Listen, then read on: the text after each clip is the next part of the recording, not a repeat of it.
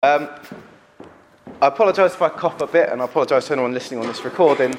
I'm coming out of a few illnesses in a row, but I started taking vitamins. Thank you very much. I started taking some vitamins. Someone told me to do that, and the placebo effect started to kick in, so I'm feeling quite good now. Just the old cough. So today we're actually finishing up our series on Joseph. It's good timing because next week's pretty much getting towards Christmas. So last week, for those who remember, we left Joseph as about a 30-year-old. He was Pharaoh's right-hand man and trusted advisor. Not a bad position for someone who started life as an agricultural family's errand boy, who then got sold by his own brothers, enslaved, falsely accused of having a situation with the owner's wife, imprisoned and forgotten about in an Egyptian jail. Now we're returning to him today, but we're jumping forward a whole chunk of chapters, from 41 to 50. We'd be bound to miss some important parts of the narrative if we ignore what happened in that time. So in the style of countless American drama series, here's what's happened so far. So if you want to flick to it, and flick through quickly as I go. So going from 41 to 50, it's condensed into hopefully quite a short time. So, Pharaoh's dream about the 7 fat cows and 7 skinny cows came true, just as Joseph, with God's wisdom, interpreted.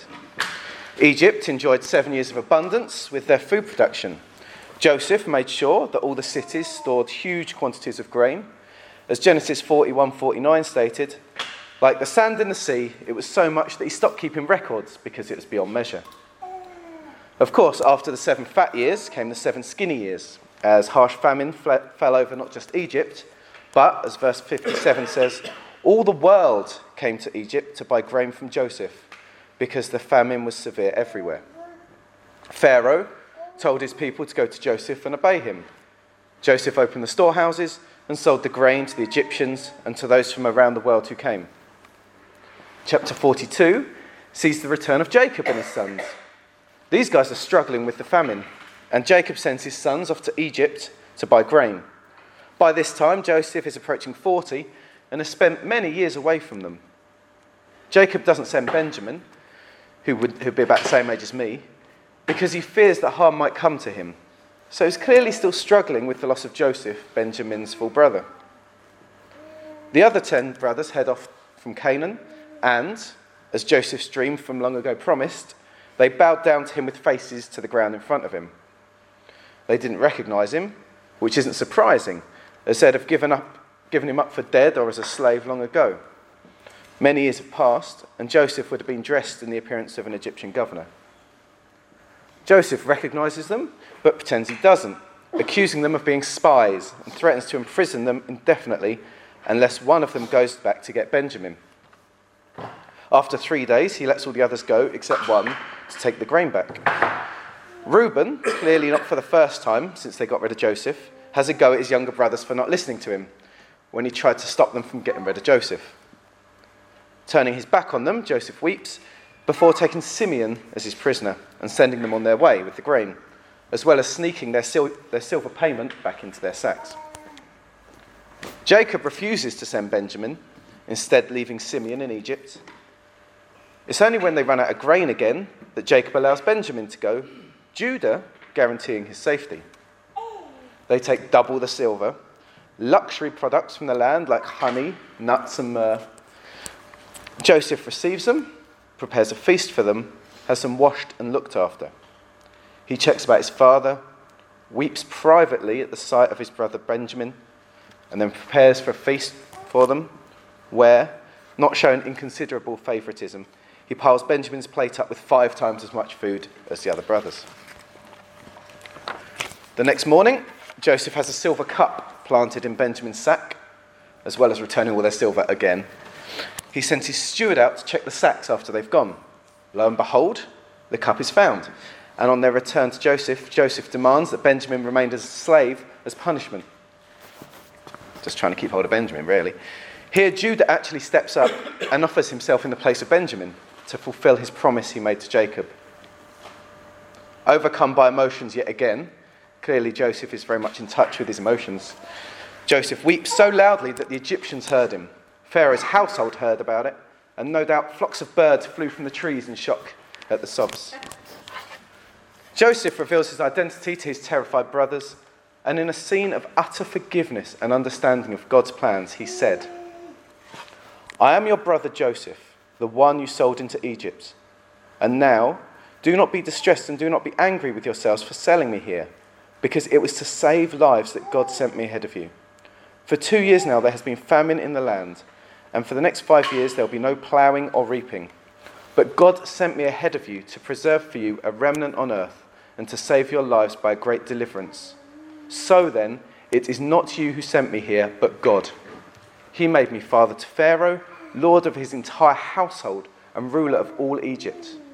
Now hurry back to my father and say to him, 'This is what your son Joseph says. God has made me lord of all Egypt. Come down to me, don't delay. You shall live in the region of Goshen and be near me. You, your children and grandchildren, your flocks and herds, and all you have. I'll provide for you there, because 5 years of famine are still to come. Otherwise you and your household and all who belong to you will become destitute. You can see for yourselves, and so can my brother Benjamin, that it is really I who am speaking to you. Tell my father about all the honor accorded me in Egypt, and about everything you have seen, and bring my father down here quickly.' Then he threw his arms around his brother Benjamin and, surprise, surprise, wept. Benjamin embraced him, weeping, and he kissed all his brothers and wept over them. Afterwards, his brothers talked with him." Now that is frankly a wonderful response from Joseph. Pharaoh hears of this, and happy for Joseph, invites Jacob and his sons to live in the best parts of Egypt. And they return to Jacob with carts for the journey and more bling than you or I could imagine. Jacob heads off to Egypt with 66 direct descendants, not including wives, of the sons, after God appears to him in a vision, telling him that he would make Jacob into a great nation. Once there, Joseph goes with him to Pharaoh, and they're allowed to settle in the lands of Goshen, away from the more urban Egyptians who, according to the passage, didn't like shepherds. With his family settled and looked after, the passage returns to the effects of the famine. Hardship continues, with Joseph selling grain, first in exchange for cattle and livestock, and then in exchange for the land of the people. However, Joseph then gives seed to the people to sow in exchange for 1/5 of the future crops to be returned to Pharaoh. Jacob lasted 17 more years before dying, his family already larger and wealthier than it ever was before. Just before his death, he blessed Joseph's sons, Manasseh and Ephraim, but put his right hand on younger son's Ephraim's head to offer him a greater blessing, much to Joseph's displeasure. We then get a chapter, 49, of Jacob prophesying and speaking over his sons, with enough content for a series in its own right. So I'm not going to go into that now. We then reach chapter 50, as Joseph gains permission to bury his father in Canaan. Fearing that Joseph might hold a grudge, his brothers throw themselves down before him again and offer themselves as slaves. I'm going to finish this 9-chapter wrap-up, an extended sermon intro, by reading his response, one which is central to the story of Joseph, really. So chapter 49, verse 19 to 21, chapter 50, I apologise, verse 19 to 21 says, "But Joseph said to them, 'Don't be afraid. Am I in the place of God? You intended to harm me, but God intended it for good, to accomplish what is now being done, the saving of many lives. So then, don't be afraid.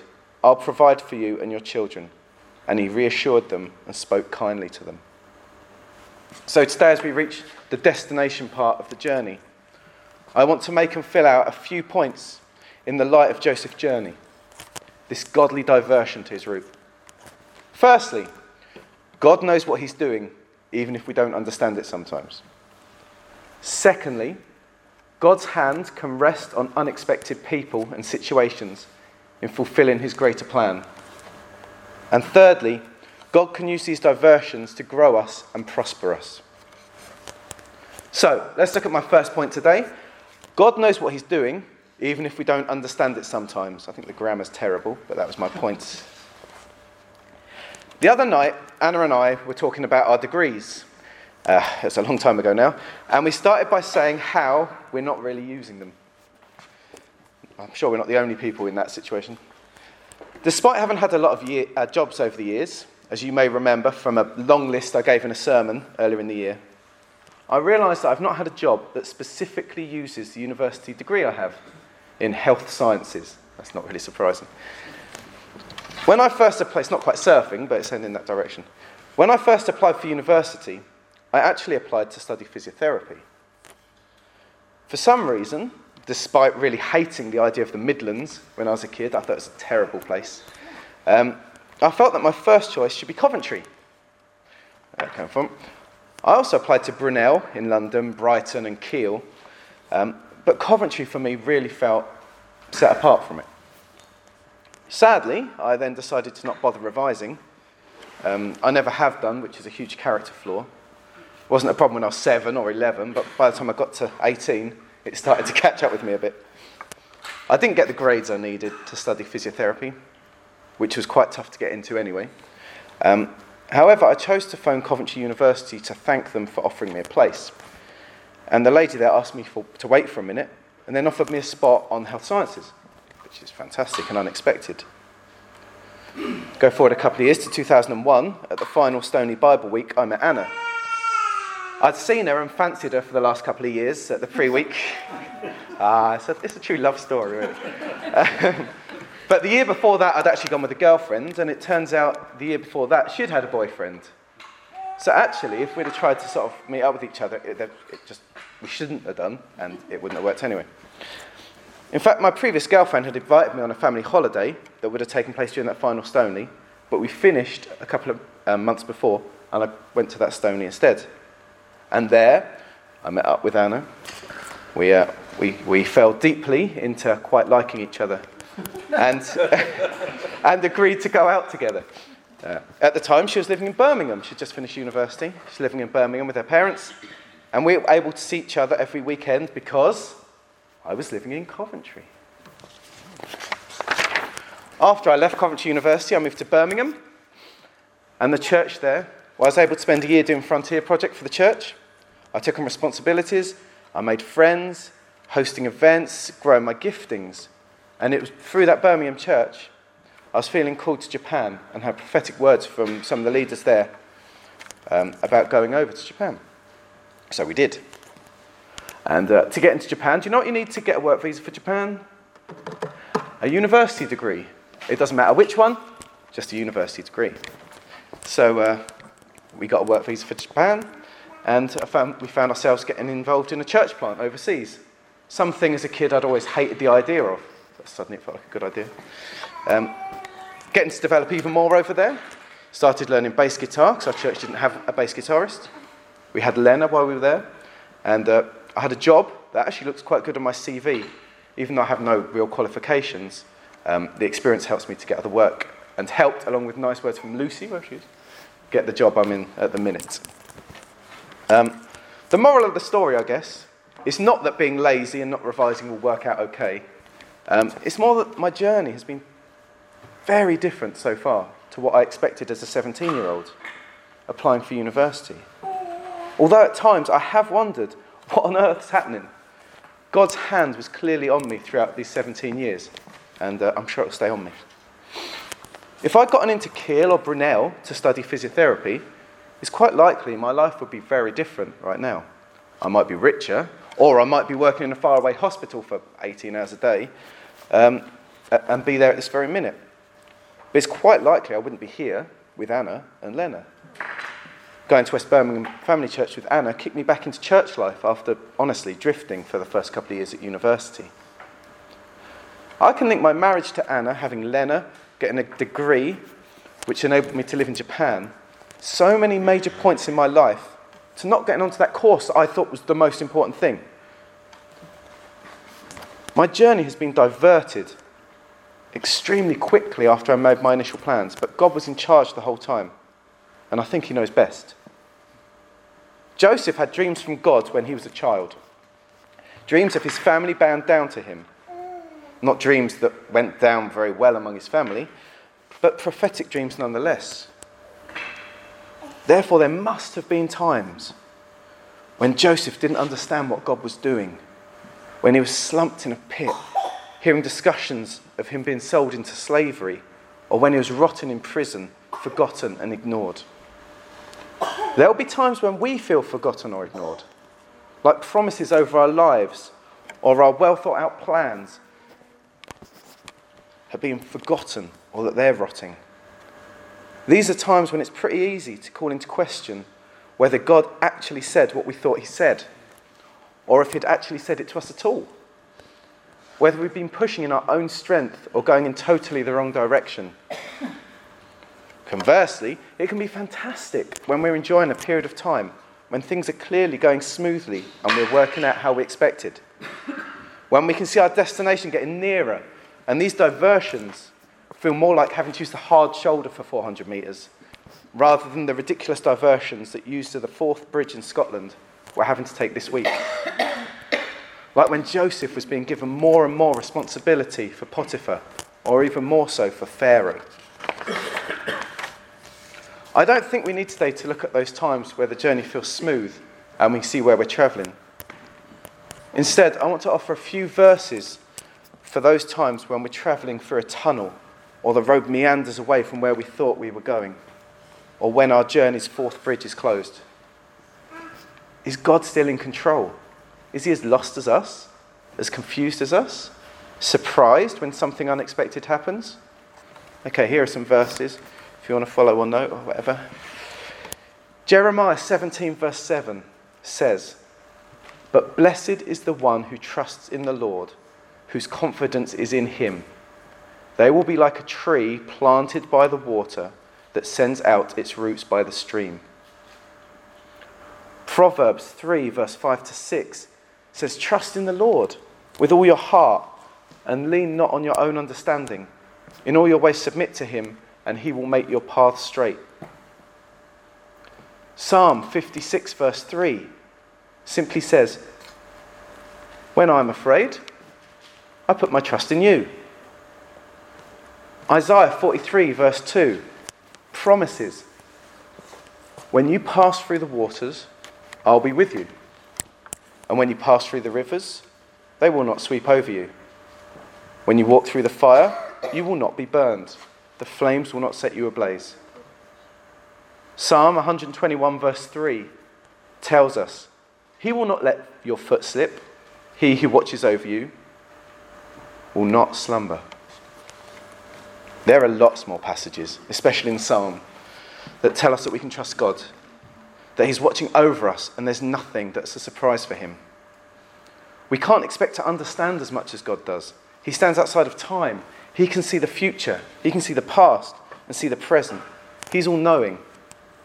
Uncertainty and disappointment can be horrible feelings, but we can trust in an all-knowing and all-powerful God who loves us and has mapped out our lives while we were still in the womb.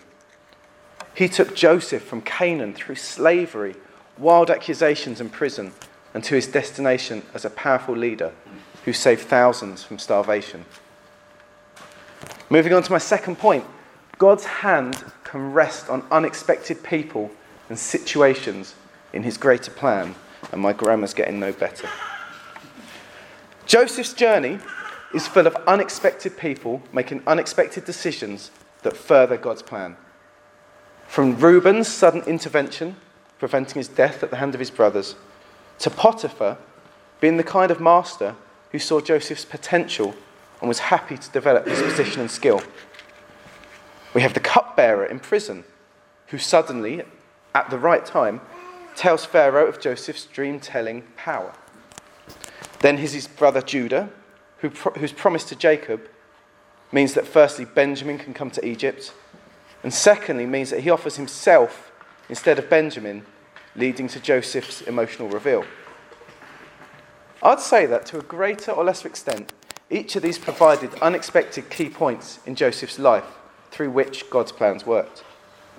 Their decisions didn't always make the road smooth for Joseph, but referring back to my first point, when we can see the larger picture, we can see that their roles in Joseph's life shows that God has that overarching plan upon Joseph's life. However, I briefly want to focus on one other person before looking at another couple of examples from the scripture. That person is Pharaoh, a man who, according to Egyptian people and Egyptian beliefs, was the physical manifestation of the god Horus, son of Re, a man who answered to no one and who exerted absolute power over those who below him. He owed nothing, didn't need to give favours, show loyalty, or win votes to pass laws. His word was absolute. Yet in exchange for Joseph's help, he could just say, thanks a lot for that, have some money. Egypt's God on earth raised him up to one of the highest possible positions in the kingdom. Not just that, we see over those 9 chapters that time and time again, Pharaoh is used by God to progress Joseph's journey. He puts Joseph in charge of all the grain storage in the kingdom during the years of abundance and famine. Being in charge of food distribution during famine pushes Joseph to the centre of everything at the time. When Pharaoh hears about Joseph's family, instead of shunning him or worrying about Joseph's work suffering or about Joseph's split loyalties, he opens his arms to the family, inviting them to the land and giving them land, money and wealth.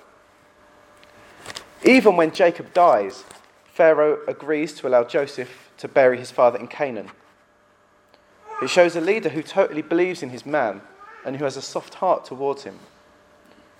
God gave him the dreams. God reminded the cupbearer of Joseph in prison. And God opened Pharaoh's heart to what Joseph had to tell him about his dreams. I'm reminded of 2 other non-believing rulers in the Bible whom God used as an important part of the winding journey. The first is the Babylonian ruler Nebuchadnezzar, an arrogant and powerful ruler from the Simon Cowell and Kanye West school of self-importance. A man who built a 60-foot tall golden statue of himself, which everyone had to bow down towards when music played, like some kind of heretical musical bumps. After successfully sieging Jerusalem, Nebuchadnezzar triumphantly returned home with plunder and handsome and intelligent young noblemen from the city. Among those were Daniel, Shadrach, Meshach, and Abednego. The stories of these guys are pretty familiar for those who went to Sunday school as a child. Daniel in the lion's den, the other 3 thrown into the fiery furnace for not showing enough love to his golden statue. However, again through dream interpretation, Daniel finds favour with the king and is promoted to a position of importance and of responsibility and fame. Indeed, even the kings that came after him, Belshazzar, who we hear clothed Daniel in fine clothes and jewellery, and Darius, who made him one of 3 highest administrators in the kingdom and planned to make him the numero uno under him, continued that favour. So Daniel, like Joseph before him, prospered in a faraway land and brought honour to God and to his people. The other ruler who I was led to was King Cyrus of Persia. The Israelites at the time were still exiled and had been for many years since Nebuchadnezzar's triumph. If we go to Ezra chapter 1, it says, "In the first year of Cyrus, king of Persia, in order to fulfill the word of the Lord spoken by Jeremiah, the Lord moved the heart of Cyrus, king of Persia, to make a proclamation throughout his realm and also to put it into writing. This is what Cyrus, king of Persia, says. The Lord, the God of heaven, has given me all the kingdoms of the earth, and he has appointed me to build a temple for him at Jerusalem in Judah. Any of his people among you may go up to Jerusalem in Judah and build the temple of the Lord, the God of Israel, the God who is in Jerusalem, and may their God be with them."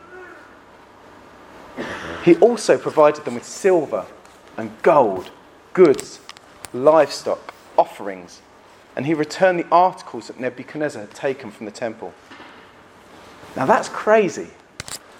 That is God working through someone, despite their background, despite their beliefs and position. 42,360 men, slaves, livestock, allowed to return home with the king's blessing and the plundered treasure.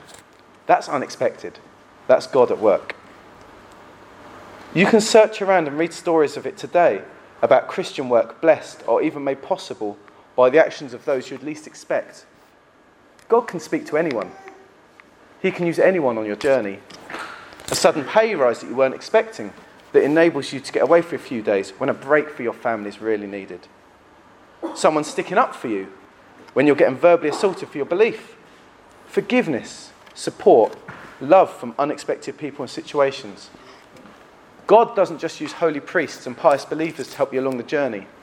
Indeed, in Jesus' parable of the man who was beaten and left at the side of the road, it is the Samaritan man who stops to help, while the so-called godly men walk by on the other side. So we're nearly done.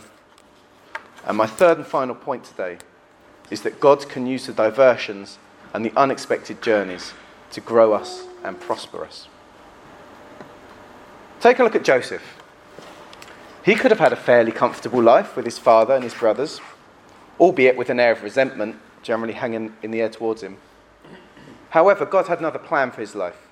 It wasn't direct, but then I doubt there are many direct routes from being the second youngest son in a family of shepherds to being lord over all of Egypt.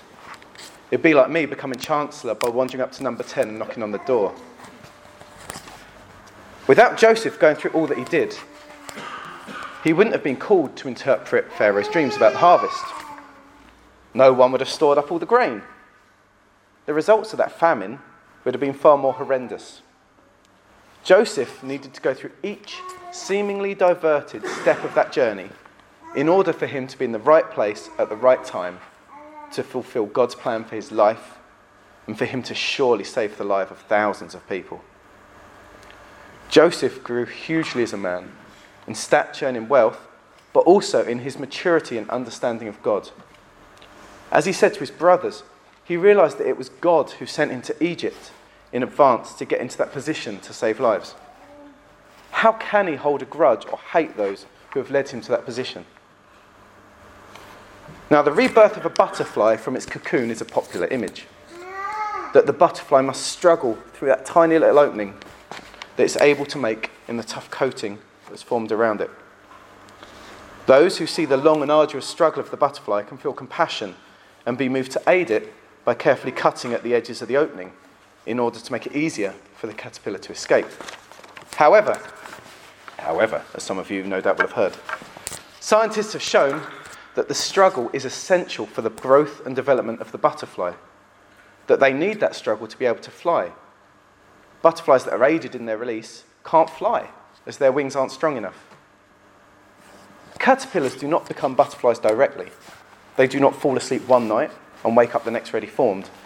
Their development is diverted as their body alters, as they're entombed and have to break free into their new form. It can sometimes feel that we too have to go through these tough times.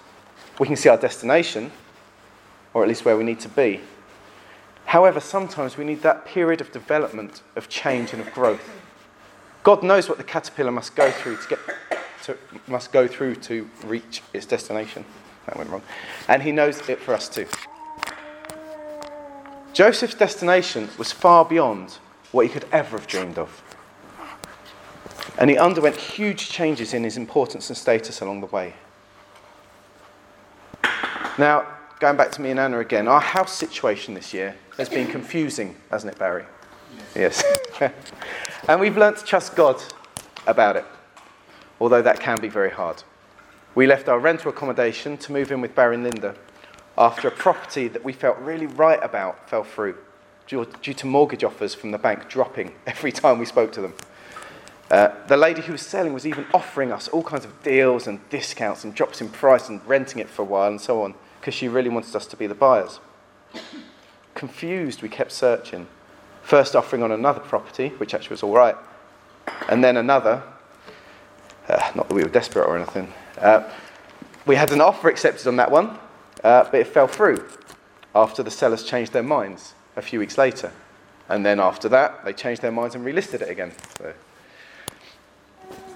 through this whole time, Anna had felt confused, as she was certain God had put the original property on her heart. The property was showing up under offer and had been for months, but not sold. So she contacted the estate agents, and within a couple of days, it had fallen through. And we were able to offer again, getting it accepted. We should be moving in January, everything's progressing, so hopefully. And it just feels, it's probably not the best house, but it just feels right, and it feels like God's had his hand on it the whole time.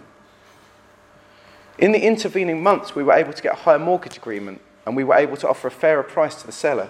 She's a lovely lady, and it's the property we wanted. And shortly after she accepted this offer, I was told I was being made redundant that weekend, in fact, and possibly before Christmas. Again, we felt lost, confused, diverted. But God's hand has been on us, and my redundancy date has been pushed back after completion and given me more time to find a new job. And there's been work possibilities being offered to me and things like that. It's been fantastic, really. But we're still not at our destination. But God has grown our faith and our trust in him through this time. I'm assuming that he hasn't kept us at Barry & Linda's all this time just to annoy them. Although that's a side effect, I'd say. So I'm looking forward to looking back and seeing some of what God has seen throughout. So, our series on Joseph and the diverted journey reaches its destination.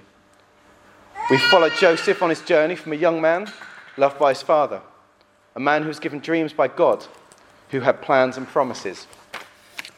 We heard from Mike about how he was double-crossed, sold into slavery by his own family, as his life took the first unexpected diversions that we read about.